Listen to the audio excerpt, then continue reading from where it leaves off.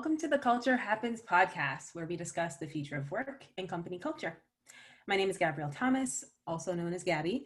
My pronouns are she, her, hers, and I'm the Diversity, Inclusion, and Belonging Program Manager for our product and engineering teams, and I've been at HubSpot for almost 2.5 years.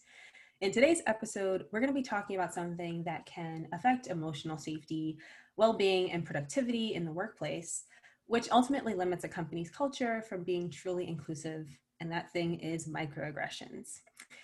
Joining me in the conversation are two amazing people, Akia Obas, Senior Manager of Data and Analytics at HubSpot, and Renee Reed, UX Researcher at LinkedIn, as well as activist, speaker, and mentor. Welcome to Culture Happens. Let's just start off with you both giving a brief intro of yourselves. Please share your pronouns, where you're located, share a little bit more about what you do, and if you have something that's been giving you energy lately. Renee, I'll start with you. Fantastic. I love this space, by the way, just being here with these amazing Black women. So yes, I am Renee. I am a UX design researcher here in the Bay Area by ways of New York and Atlanta. So I've been hugging the East Coast. So I'm making my tour now on the West Coast. As you mentioned, I am a self-proclaimed activist in making sure that there's representation within the UX industry as well as the tech industry for underrepresented, or as I like to say now, underestimated groups as well. That's courtesy of Arlene Hamilton or Harlington. So yeah, in my day-to-day, it's just about making sure that I am accomplishing great work, design work, but also making sure that I am establishing and cultivating community. And I'm also a podcaster now, a newly crowned podcaster. So yeah, just keep adding on to the resume. Awesome. And can you just share your pronouns with us so we can make sure we got them? She, queen, her. Okay, queen. I love it. Thank you. All right, Akia. I'm still in that. So yeah, my pronouns are queen, she, and her. I love that, Renee. Thank you for that. So my background is analytics. I've been in analytics for the past 10 years. My background before analytics, I was an economist. So my academic background is economics. And my first job out of grad school was a researcher job for IDC. So I worked there for 5 years, jumped ship, and really wanted to get my foot in the door with the tech company. Like, forget about learning about it and, making recommendations from the outside. I want to be on the inside. So I joined a big tech company, EMC, now Dell Technologies. I was one of the few minorities in the Hopkinton office with supporting engineering, and had the opportunity to jump in the leadership position and hire people and build a team. So I built a team from 4 to 15. A global team while I was there. Joined an ad tech company, still in the data space, leading a data and analytics team. So it was an exciting time to be there, but not really the space I was proud to work for when you start thinking about what ad tech really stands for. And the lack of diversity, I think, in terms of the tools as well as the employees, being a French company, was challenging in a leadership role. So when HubSpot came knocking about a year ago, I was excited to join HubSpot. I heard a lot of great things about the initiatives that they had, the transparency that HubSpot has around diversity and inclusion numbers, and here I am leading a sales data and analytics team. Wow, I am in very great company, I must say. And for those listening, I do have to relay that Renee is wearing a very fabulous head wrap right now. And Akia actually has a haircut that I think I may want to get soon. So I feel so represented right now in this space. So we're gonna have a really great conversation. But kind of let's start really high, defining microaggressions. They're really defined as everyday, subtle, intentional or unintentional verbal and nonverbal behaviors that occur in everyday interactions. They're often unacknowledged and casually degrade, demean, or put down someone who is part of a marginalized group. Now, I will be clear that even though they're called micro, that doesn't mean that they can't have life-altering effects on someone. And I feel like it's really important to recognize that microaggressions can happen anywhere. But for today's conversation, we're really going to be focusing more on the workplace and how you even identify them happening, and how you can and try and address and combat them. So kind of getting us started on the conversation, would both of you mind sharing when you first learned about the term microaggression and how you've seen them show up for yourself or others within the workplace? And we'll start with you, Akia. Sure. Yeah, the term microaggressions, I must say, it's a new term for me. I probably heard it 2-3 years ago when it was like, I knew what it was when I Googled it. I was like, oh, it's being Black in America or wherever you are, right? It's part of the Black experience. So the fact that, that there's a term to address that, I think is awesome, because now we can call it what it is. And it's defined. I grew up in Dorchester, so for the folks that aren't from Massachusetts, it's like an urban neighborhood in Boston in the 80s. It has an interesting history, Dorchester, because it used to be predominantly, Irish and Jewish in the 60s.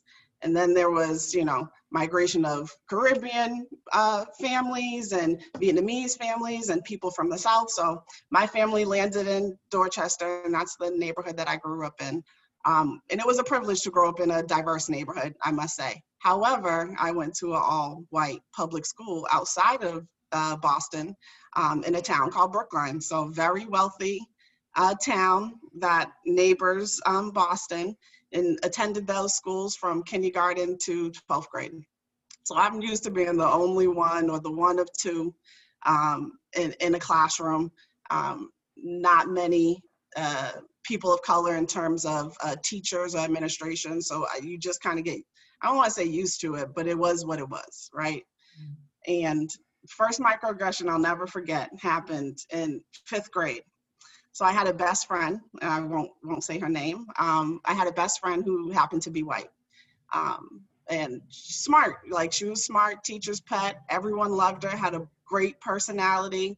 Her family was awesome. We were really close, and had been going to the same elementary school for years, since like 2nd grade, I think, is when I met her. So 5th grade, coming to school, we hand in our homework, and the next day, for this homework assignment, we're in the same class. The teacher pulls me aside and says, hey, I see you have done very well on your homework assignment. Are you, it's okay to get help, but when you copy off of your friend, then, we need to talk about that, on how, like, basically told me I cheated, right?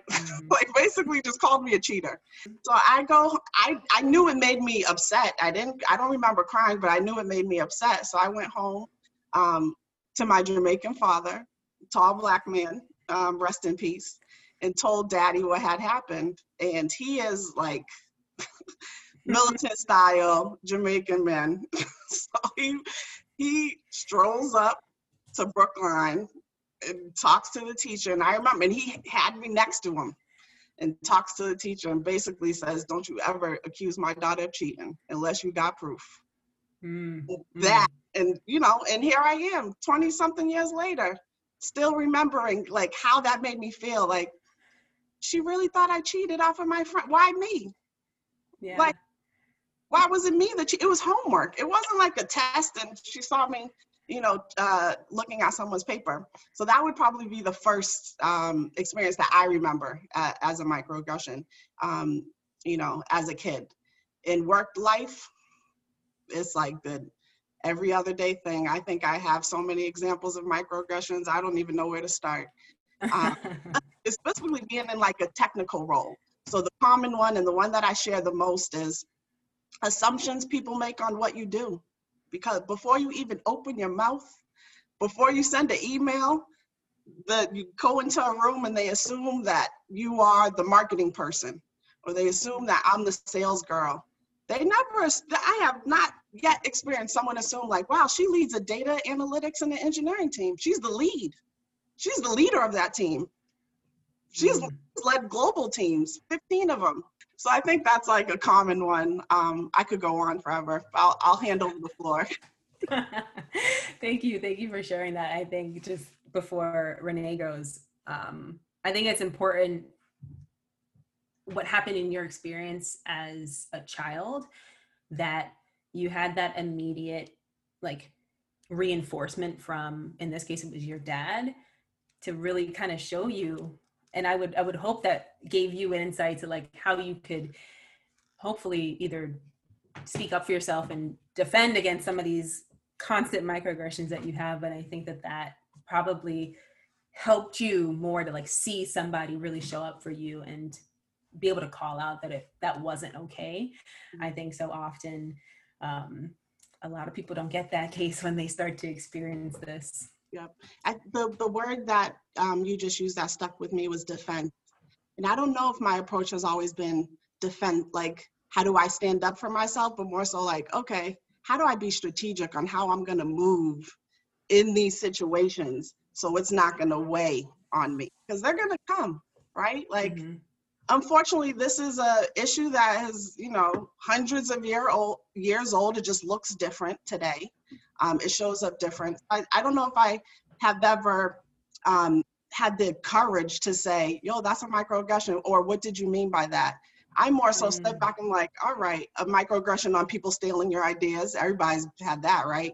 Tell someone your idea, they shoot it down, and then you find out yeah, right? Another common microaggression for a person of color in a leadership position. And I think like how I've dealt with situations like that is I'm just more strategic. I'm like, all right, I have to wait and hold on to my innovation and not share it with the world yet. Unfortunate for the company, right? But I'm gonna have to hold on to that and share that idea or share that insight or share that awesome, way that we're gonna save money or do something different till the right person is in the room that can do something about it, or that can trust me, or that's not gonna shoot it down. So I think like, I haven't really figured out how you defend yourself. I more have been like strategic and how do you maneuver as a Black person in situations when microaggressions show up. Renee, you were shaking your head for a lot of that. When's the first time you remember learning the word microaggression? Really didn't happen until further along. The definition, the name, actually having it called something, of course, until later on in my professional career. Actually, right out of college is when I first heard it, but kind of brushed it aside a little bit in, that assimilation of this is just how things are and this is how things have always been, and I just still got to push through it. It wasn't at a time in my career where I felt comfortable to address it. It was just kind of saying, oh, that's what it is, and kind of moving along.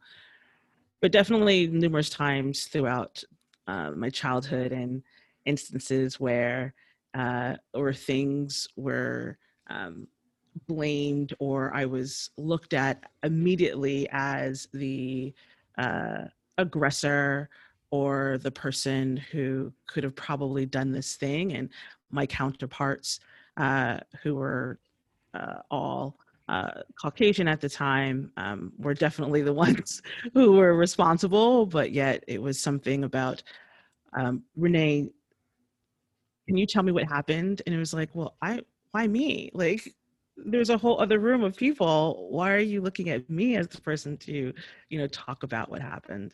So that happened a lot through childhood. And I'll take a moment just to say this is amazing. One, I spent time in Dorchester. So this is great that we're all just kind of talking candid. So this conversation is going to get really just candid and comfortable, like, just hanging out like old friends. Yes. And my entire family is Jamaican as well. So we're going to have a lot of common responses, I'm sure. But yeah. A Trini in the room. Okay. The island. It's just vibes. One big island fest. So until my professional career, the one time that really stood out was I was in a room with execs and C-levels, and I was talking through a project, and it was incredible. And I know I had nailed it. And a manager kept on interrupting and saying things like what she meant to say or what she's trying to say. And I could see it on their face where the manager at the time, again, this is early in my career, thought they were kind of doing a service by thinking that they were adding on to the narrative, the dialogue that I was presenting. Even though everything was going fine, I was answering the questions. And it was just this moment where they felt like they had to put something else on to what I was doing. And how they would position it was what Renee meant to say or what she was trying to say, and would literally just repeat the same thing that I was saying, maybe add a different word here or there. And I just remember, like, first of all, that's what I was saying. Second, that was probably something that could have waited. But you know, afterwards, it wasn't like they weren't trying to correct me at all. They, like I said, they weren't adding anything. It was, I actually don't know what it was. It was just like the need to say something to feel Was it like a cosign? it Like, do you was. think it was like a cosign? You know, like, Maybe, I don't know if or it was a cosign, but if it was like it was a way to validate what I was saying by adding this extra thing on there of like, she's saying it, but I want to just put the bow on it so that you know that the last word is coming from a person who is, you know, it was a white woman at the time. Yep. And so again, looking back on it, I was just like, oh, Yep. my word wasn't valid enough. I didn't have a present. I don't know. Like when I hear that, Renee, I'm interpreting as she didn't want to share that space. Right? Like that's how I hear, like, oh, you wanted some of this floor too. Like you needed, you wanted to be a part of the storytelling, or ego, maybe. It just, it's a microaggression for sure. I think like all of what you're saying, I feel like I'm like, oh my God, yes. I feel like just to add it, because we are 3 Black women, I think another one that's big for us in how we physically show up is our hair. I think for me, that has been something that Akia is sighing. Renee is smirking. I think that's a big one for me that I feel like you can either go real Martin Luther King, MLK, or you could go real Malcolm X on how you want to respond. I love the representation, though, just in this space right now of just how we are showing up as individual Black women, right? In our representation of wraps and dreads and naturals. I mean, that's something that I know for a fact that I didn't necessarily see 10 years ago. No. Right? I don't think it was encouraged. I mean, I have stories of it not being encouraged in the corporate space from other Black people. That's right. Right? That it's, it's not professional. It's or not. Or it's too Black. Yep. Or it's too Black. You're going to scare people. Yep.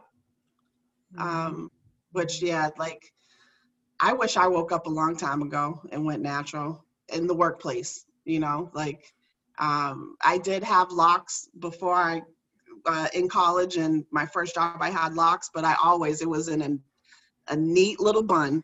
Like, it was neat. It was pulled up. It was 100 bobby pins in there. Trying to hold all that back. And I just wish I just didn't care, because I don't know if I had showed up with straight hair or dreads or whatever, right, to try to, conform in some way. I don't know if the microaggressions would have stopped. I don't know if they would have treated me any differently. And if the point to conform is because they'll see you as a different person, and they'll see you as someone that can hold that space, and someone that they don't have to validate, or someone that they'll trust their idea. I wish I woke up and realized, like, they're going to see me as the Black woman that I am. No matter what my hair looked like. No matter what my hair looked like.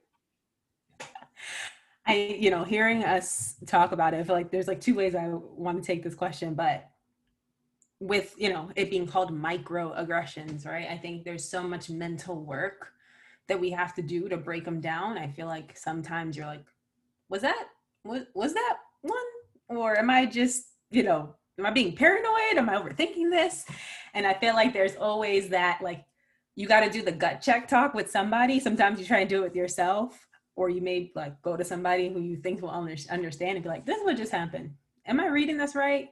Is this wrong? And I feel like there's just all this mental work. And I feel like, there's like clear differences between what like a macro and a microaggression looks like. And I think there's like, of course, for like any racist, sexist, or homophobic remarks, like it's very easy to call them out.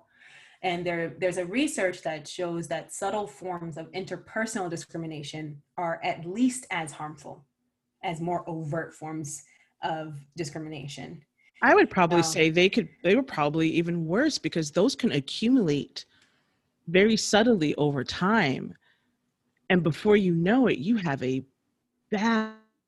heavy bag of built up microaggressions that have been happening throughout your day, not just within the four walls, not just within like the 9 to 5, but throughout the day. And those accumulations of those, like the blunt ones, the macro, the ones that you were talking about that are just very obvious, usually it's a blunt force, right?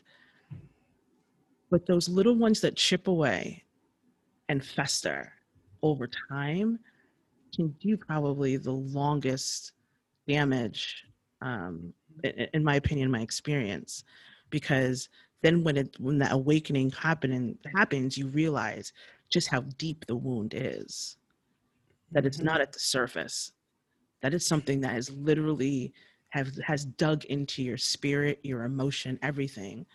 So to your point, Gabby, about when things happen, that negotiation that takes place, did that happen? Did he just, part of that is you're negotiating the things that have happened over time to try to compare, is that a microaggression? So that's why things, when people talk about people being sensitive or people being too emotional, it's like, you have to understand the lineage of the experience to understand why that certain comment, that certain gesture affected me the way that it did. When I used to tell the story, I tell the story a lot when I first came to the Bay Area, how I would recognize how people would not sit next to me on the train going to work. Now, this is a busy train. And growing up in New York and going on the Metro North, I mean, there are just people just everywhere, and you want a seat. And to watch people very clearly, like this was no mistake, watching people like kind of looking over, is there another seat? Could there be anyone else I can sit next to? Is this my only choice? And literally standing up rather than sitting down. Mm-hmm. Even before I walk into work. Mm-hmm. The accumulation of those little things fester up and then create those big blows. Okay. No, I feel like, so, that example you gave was very in-person world specific, right? But now that we're in a mostly virtual world, right? Do you find that there's a difference between the microaggressions that you may experience on screen versus in person? Yeah, I think it's important that when we say microaggressions, that they don't live on their own in this kind of outside world. Like microaggressions are being said, experienced by a person. Like someone owns that microaggression. They're saying it, they're creating it, they're putting it out there.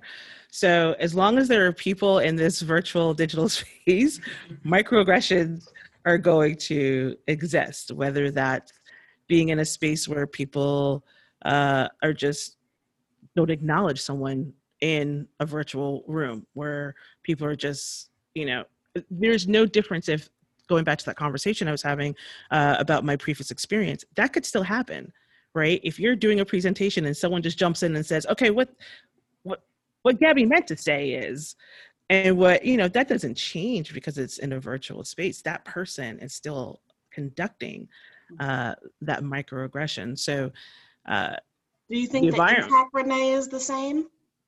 I Like, think let's use your example. If you were to relive that experience digitally, do you think the impact would have been the same for you? Just 100%, curious. 100%. I think it would be, right? Because I'm still in a type of an environment, right? So whether it be in an office or home or things like that, I've experienced it. I'm in a space where I don't necessarily can walk over to a coworker and say, hey, can I just talk to you really quick? So there's an actual a bigger barrier, right? Because now I've got to try to message someone, see if they have time to talk, or rather than being able to turn to someone and say, I just want to. So I remember coming out that meeting and just kind of saying, hey, did you hear that?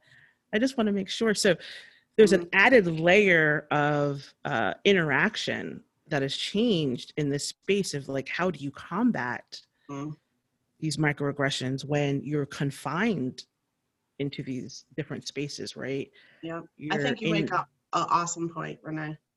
I think that's like an awesome point in terms of you lose the ability to provide that feedback after the fact. You're like forced to, address that head on in real time. If we use the example of, someone cutting in or co-signing what you say in a digital world that we live in now, to your point, like you don't have the opportunity. So if you want to take kind of the defensive approach, you would have to say something like real time in that meeting to that person, or like, hey, let me finish and we'll definitely, follow up with comments, or however you want to massage that situation. But it sounds like now we are, if you want to take that approach, you would have to be real time. And I know, Akia, you mentioned earlier that you're still, you take more of a strategic approach rather than like maybe calling it out. I'm just tired. I feel tired of office. Like, why? To Renee's point, you've been dealing with microaggressions from the moment you come out Black. So I think like at work, at this point, I was like, I'm just exhausted. Mm-hmm. That's great. Now, for a lot of those, like, we're talking about the microaggressions we experience, right? Now, in the case of ones that you witness, and especially being Black and being a Black woman, how do you see your role in addressing those microaggressions that you see happening to somebody else? Like, what is the thought process there? That's hard. I think a part of, the Black superwoman syndrome, I don't know if you are familiar with that. I think a part of the Black superwoman syndrome is we feel like we have to speak up. That is our place. That's what's expected of us.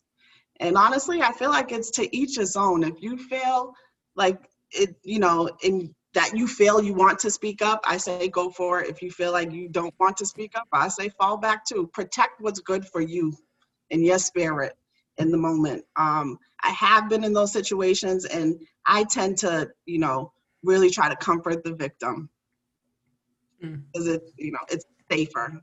It might maybe not the most courageous, but it's the safer, where I'll pull someone aside, like, I saw that happened. That wasn't right. Maybe provide a little advice, or maybe say, how can I be supportive or be an advocate of that idea? And how can I share that? What can I do for you? Maybe just, open-ended question to the victim of the person on the other side of that microaggression is usually my approach.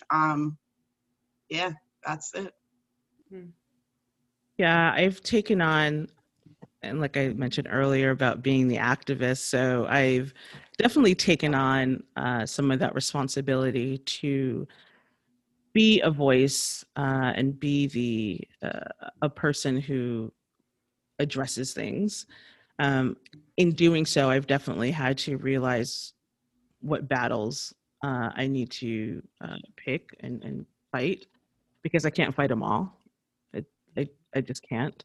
It's a lot of energy. And again, I've had to learn that the hard way of, trying to fix everything, trying, to your point about being, the Black superwoman syndrome, the Black woman superwoman syndrome. So what I have done, to your point, is just understand the person who the microaggression is being received by as well. But something that's worked really well for me is first asking the person, how did this show up for you? Because I know how it showed up for me. I know how I saw it.